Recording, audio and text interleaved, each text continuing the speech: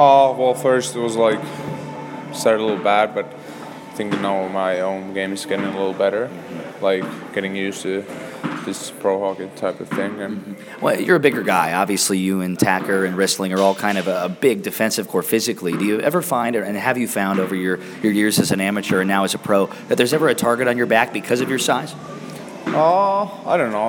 I think it's like if you want to be like stay-at-home defenseman, you have to be big and just play simple game. Yeah. And in Nashville, you were in a situation where you had a chance to kind of get your feet wet at the pro level with rookie camp and then, of course, the training camp. You played a lot of hockey over the last few months.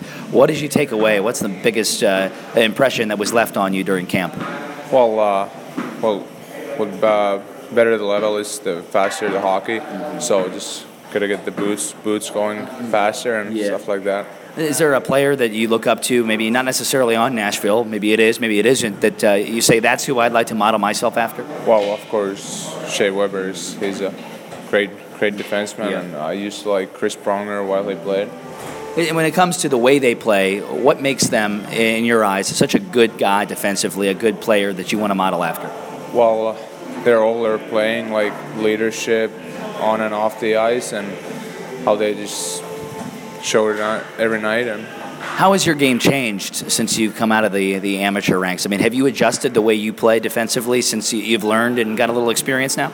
Yeah, I think you have to be more. You have to avoid more mistakes here because guys are better and they will score if you do more mistakes.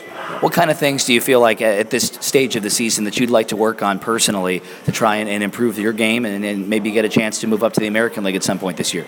Well, I need to get it faster, and overall my game, like defensively and offensively too.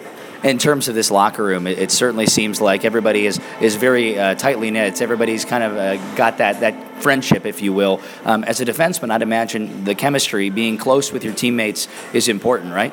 Oh, yeah, absolutely. Like, we have a great group of guys here, and I like it so far. And certainly you've been able to play with other guys, too, so it's not just been you and the same defensive pair. So you're not always with Reed, you're not always with Ristling. You've been kind of mixing and matching different teammates. Is that something that has been a challenge for you, or do you like that? Oh, yeah, I like it. Like, you have to, like, play, like, no matter who you're playing with. Sure. You have to, like, have a good chemistry with everybody, and I think this shows like if you're a good pro, you can do that.